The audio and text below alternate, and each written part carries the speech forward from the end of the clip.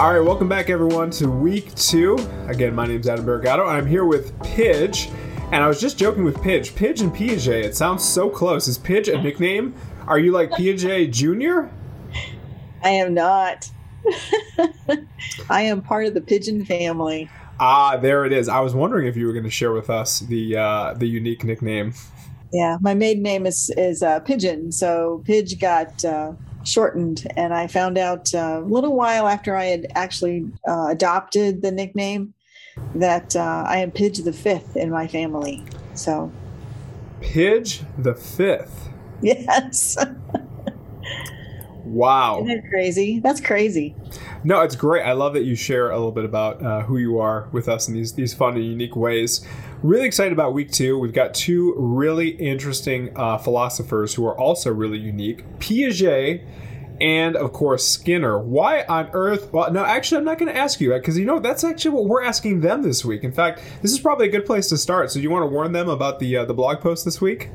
Oh, we are going, yes. So you are going to be doing a blog post this week. And what we want, I don't know if you've ever gone onto a blog, I would highly suggest that you do a search on them and look at them and see what they are like. They are very different from any other formal writing format. Very informal in their presentation.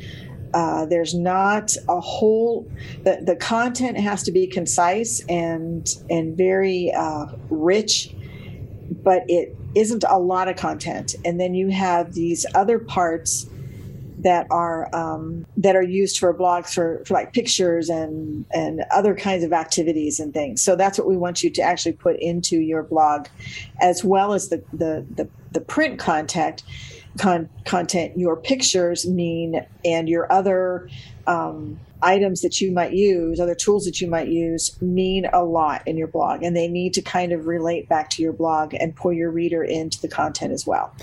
Pictures are worth 1,000 words, right? Yeah, exactly. Pictures are worth 1,000 words. I agree with you 100%. I was going to say that, the multimedia element is really important in the blog post, because while you're going to be answering the question, why on earth did we pick these 2 philosophers? And that's one of the questions you can answer, of course. There's a couple different prompts for you to look at, and it's really up to you, but it's really about synthesizing the big ideas in an applicable and fun way, and that's where the multimedia comes into play.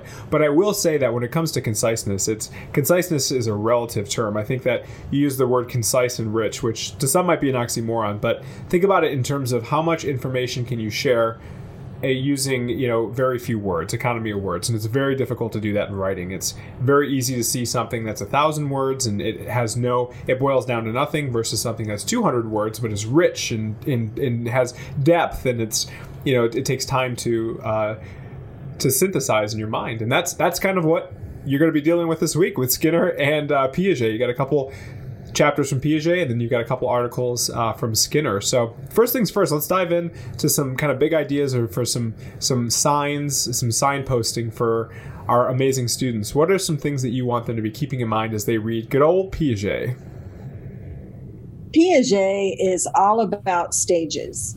He observed his children to start with when he started work on his theory, and then he developed 4 stages of thinking and how they were supposed to look at the world. So he was really the first one to document that children learn different things at different places, and they can do things at different places. Whereas if you go to a kindergarten child, they're not going to be able to do mathematics as at an algebraic level. So you have to really set things up in order for them to. In order for students to be able to learn, you have to set things up for them to be successful to learn. Otherwise, it's kind of pointless and fruitless. Do you think that was a pretty big idea, a pretty unique idea at the time? Because we talked last week about the Industrial Revolution. I mean, the whole idea was, is that we can get everyone at the same place at the same time in the same way. But that was more for adults. But we also, later on, we also began to figure out that didn't work for adults. But it was revolutionary for Piaget to come up with this stuff. And I think, if you look at education at that time, we weren't really good at it. There was a lot of of presentation. There was a lot of there were, schools were beginning to get to moving forward and to getting started, but it was more of a punitive society. It wasn't. It wasn't one where we recognized that there was an innate ability or drive in a child. But even, think about it. If you look at your little ones, if you look at children and especially babies, and as a baby grows up, and how their motivation to learn and to love, they love to study. They love to look at their toes and their fingers and figure out what they do. They love to, they fall down and stand back up. They're constantly pushing forward, and they don't usually quit. If they have that love from their home life, and if they have a safe environment where they're looking, and even if they don't, children really move to learn a lot. So this was, I don't think we ever made the real connection that Piaget made, though. We saw that they loved that learning, but Piaget puts it in a completely different context for us. That's an interesting point. I think you've done a really nice job of segueing us into Skinner when you talk about that punitiveness. And I think the worst thing that we do to all learners, including children, is we accidentally take away their drive. We accidentally demotivate them, right? Through conditioning. And I love what you're talking about with how children learn. Very Montessori of you, very much interest-based, letting them kind of experiment and try new things. There's a lot of different terms that people use to describe this. But yeah, it definitely may feel more common sense to us now, but it's very important to note that at the time, you're absolutely right. It was revolutionary. And my point about the Industrial Revolution was just that it was this idea that everything can be a system, right? Everything's, we can get everything. Let me put it in context for you, right? My dissertation advisor would always say, kids are not like Happy Meals. You can't just go to Kansas and get a Happy Meal that looks exactly the same as one that looks in Michigan. Like, that's just not the way kids work, right? Everything is different. And so recognize that innate ability in children, and recognize that they are going to be different. They're going to be at different stages and that type of thing. I think it's sometimes forgotten today. Am I wrong for assuming that? Like, what do you think? Oh, I don't think you're wrong at all. I think you're right on. And the differences that we need to be alerted to our children. I think we are more now today than we ever have been, in that our kids are different, and they have different drives. They're going to have different interests. They're going to be, anybody who has two children can tell that children are not the same. And even if you have twins, they are not exactly the same. They might look exactly alike. They have the same DNA, but as far as their interests and their talents and their gifts, they are completely different. They are completely different individuals. So, and I think this is one of the places I actually think that for children, Piaget started this whole process of thinking. But then when we move into Skinner's, I don't know. For me, he's a little bit scary. Don't show your bias right away. Oh, okay. Well, it's too late now. But yeah, I know, right? Okay, so why is Skinner scary for you? Because of the conditioning mindset. And so I love movies. So not too long ago, I found a movie and I watched it, and it was about this, I love the Hallmark, the sappy, crazy movie. So this was all about a relationship.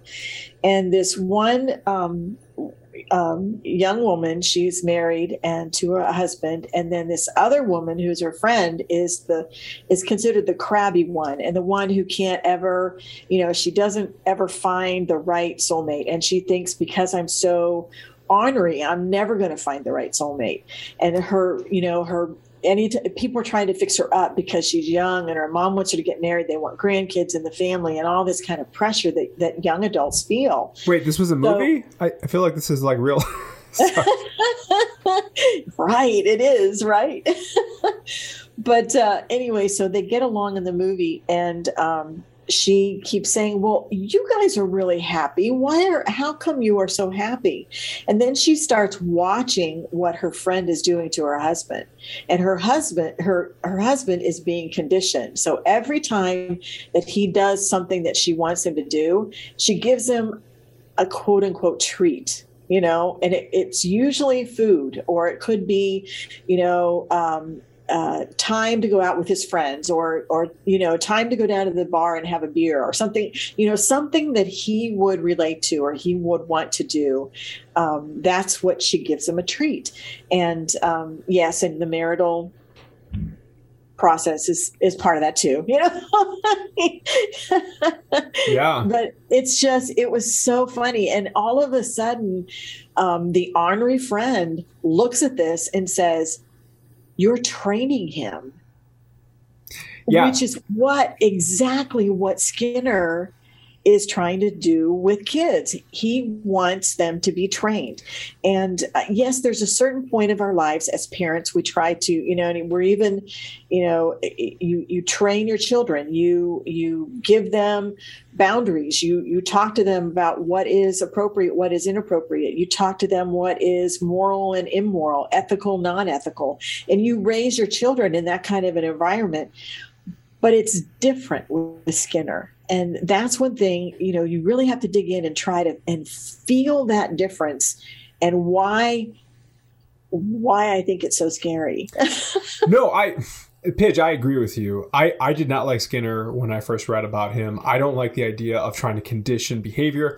I'll tell you, there was a really funny book, and it was based on an article. It was like a New York Times, best article, and it was What Shamu Taught Me About a Happy Marriage. And it was this pet trainer, basically, who trained whales, and she used that on her husband to basically train him. And it was this whole book about positive reinforcement and all that unique stuff that Skinner kind of talked about. So, I mean, we have to admit that, conditioning is a real thing, and that it definitely is a way to, I think, curb or potentially control behavior. But I think the thing to keep in mind about Skinner is that, he was really a scientist. I mean, he did all these studies on rats, and it was all about operant behavior. And you can read about that a little bit more. We have some optional resources for you. But I mean, everything, like his frame of reference was all about basically, rats, whereas Piaget was kids, although maybe that was the same thing to them, but I'm just kidding. But thanks. A little delayed laugh there, Pidge. But anyway, the point is that it's really interesting to see their frame of reference, where they were coming from. And so thankfully Skinner, in his long book, at the very end, talks about drive. Now, you might not sense that in the readings you have, the very distilled readings of Skinner, because Skinner goes on and on. But, Skinner's book about operant conditioning, I mean, it goes on forever. And it talks about the difference between the drive and the conditioning. So, yes. And that's transactional versus transformational, right? It's this idea like you can, the joke was in school, people used to joke when we talked about leadership was, if you get them to show up with a hamburger, you have to lead them with a steak. And so there's something at stake there, right? It's that, if you use transactional methods, you got to up the ante more and more and more. That treat that you talked about changes. And we're talking about bribery right now, right? We're talking about like how we accidentally or on purpose, bribe students. And, I always love to think about points. So, Pidge, I'm going to tell you a personal story that was part of the reason why I don't like teaching anymore. So I taught for 7 years at Central Michigan University. I've taught a couple semesters here at Purdue. And I always run into the problem with points. And I used to joke with my students that it's like Pokemon. Got to catch them all. Got to catch them all. I know it's funny, but it's true. We have conditioned students to believe that points are what matter, not how we earn those points. And I hear angry professors at, every single, faculty orientation. Do I have to do extra credit? And I always tell them, I say, you have to have the conversation with your students. What's important? If you don't tell them what's important, they're going to revert back to classical conditioning, which is get the points. And that's not just unique to us in the United States of America. That's in every country. And so while there's truth to all these philosophies, think about the philosophical framework. This is specifically considered behaviorism, right? Behaviorism, whereas Piaget was liberal. Look at the difference between liberal arts, progressive, and of course behavior. They're very, very different. Now there are some things that we can keep in mind, and obviously there's a lot of truth to what Pidge said about the scariness of the conditioning. But really think about how these are tied together in some ways for better and for worse, and how that affects the learning environment. Yes, Oh, wow. You really made a very good connection there, Adam. And that's one of the things between Piaget and Skinner. I think that they are both, they both have similar, I guess, similar love for the field. You know, they really want to understand their children, and they want to understand parents, and they want to understand the process and what is going, you know, I think they're also interested in what makes people succeed and what makes people doesn't. We're still studying this. I mean, you had mentioned before in some of our conversations Carol Dweck and the whole mindset thing. Carol Dweck is all into, has been pulled a lot into K-12 education right now, and is one of the hot things as far as how to, and we also been talking about it a long time, how to intrinsically motivate the learner, because we can't force anybody to learn. And I think that's what Piaget and Skinner were both trying to do, is they were still in that punitive area, in that punitive arena where that thought process where, and we still have it. I mean, if you look at our prison system, it's still all about being punitive. It's all about the worst conditions you can possibly apply. That means they're not going to want to do it again. They're going to want to get out. And they're not going to want to get it. Well, it doesn't work. You know, it obviously it doesn't work. If you look at our systems, it doesn't work. So that's one of the things we want to be very, you know, just be very alert to see that this was part of the process. This was part of the thinking, and moving forward. Why are we having you look at two child psychologists? You know, why are we doing that? So think that through. I don't want to give you too much more. Well, let me just say two quick points. So first of all, Carol Dweck is a great example of looking at behavior, you know, in the 21st century and different ways of creating environments. Because that's something that I want to say I think is really important, is I think you have to look at, you know, a scientist is going to look at the environment. And I'm going to throw in another philosopher, Kurt Lewin, you know, who talked about, you know, behavior being personality and environment. So throw that into the mix too. Think about that. I mean, were they saying this is about creating the environment? Were they saying this was about looking at the person? I mean, those are things to think about. Those philosophers, you know, which one were they erring towards, or were they thinking about both? But if you are interested in, you know, Piaget, I wanted to just make a, let me rephrase that. If you're interested in Piaget and you're having trouble sleeping, pick up Kegan. But I'll just leave it at that. Kegan is he was very influenced by Piaget. And he is very much like Piaget, but the process for adults. But I agree with you, Piaget. I agree with you, Pidge, also known as Piaget. We will leave it at that. So, any closing thoughts about this week before we close out our weekly podcast? Well, you know, I think. I want to kind of address some of the assignments that we're doing in this course. They're different assignments, and normally we would have you write. But I really hope that doing some of these different kind of activities helps you to think about presenting things in a different way. You know, again, we're looking at you, the student, in two different frameworks. We're looking at you as a student, but we're also looking at you as an adult educator. So when you complete your projects, think about that. Okay, so I am a student and I have to do this project in order to pass this class. How's that for punitive? But I'm also an adult educator. So how can I use this information or use this time to think about ways that I'm going to relate to my student, you know, as an educator? What do I want to portray? What do I want to give back? You know, how do I want to push this forward? And that's really why we're thinking about the course this way. So hopefully this helps. Hopefully this helps you framework. Whereas I don't know that writing a paper would. You know, writing a paper doesn't necessarily catch all those pieces. So hopefully this helps you think about different ways that you can not only present material, but also different ways that people can be attracted and be pulled in and find that their own drive to push forward. Well, and that's your teaching philosophy as well, right? It is. It is. Or it links back to it, rather. Yeah, it is. It is all about. It is all about empowering. It is all about facilitating the process. Yeah. So in other classes, we talk about power, and I really try to remove myself from that power place. So. Well, Pidge, as always, this is a pleasure. I hope your students find this enjoyable. I hope this is a great prep or a primer for you as you begin to get into the readings. It's always good to kind of step foot in the philosopher's shoes before you read their words. Also, one last note, the reason why we're asking you to read the primary source is because we want you to interpret it, and we want to know how you're interpreting this.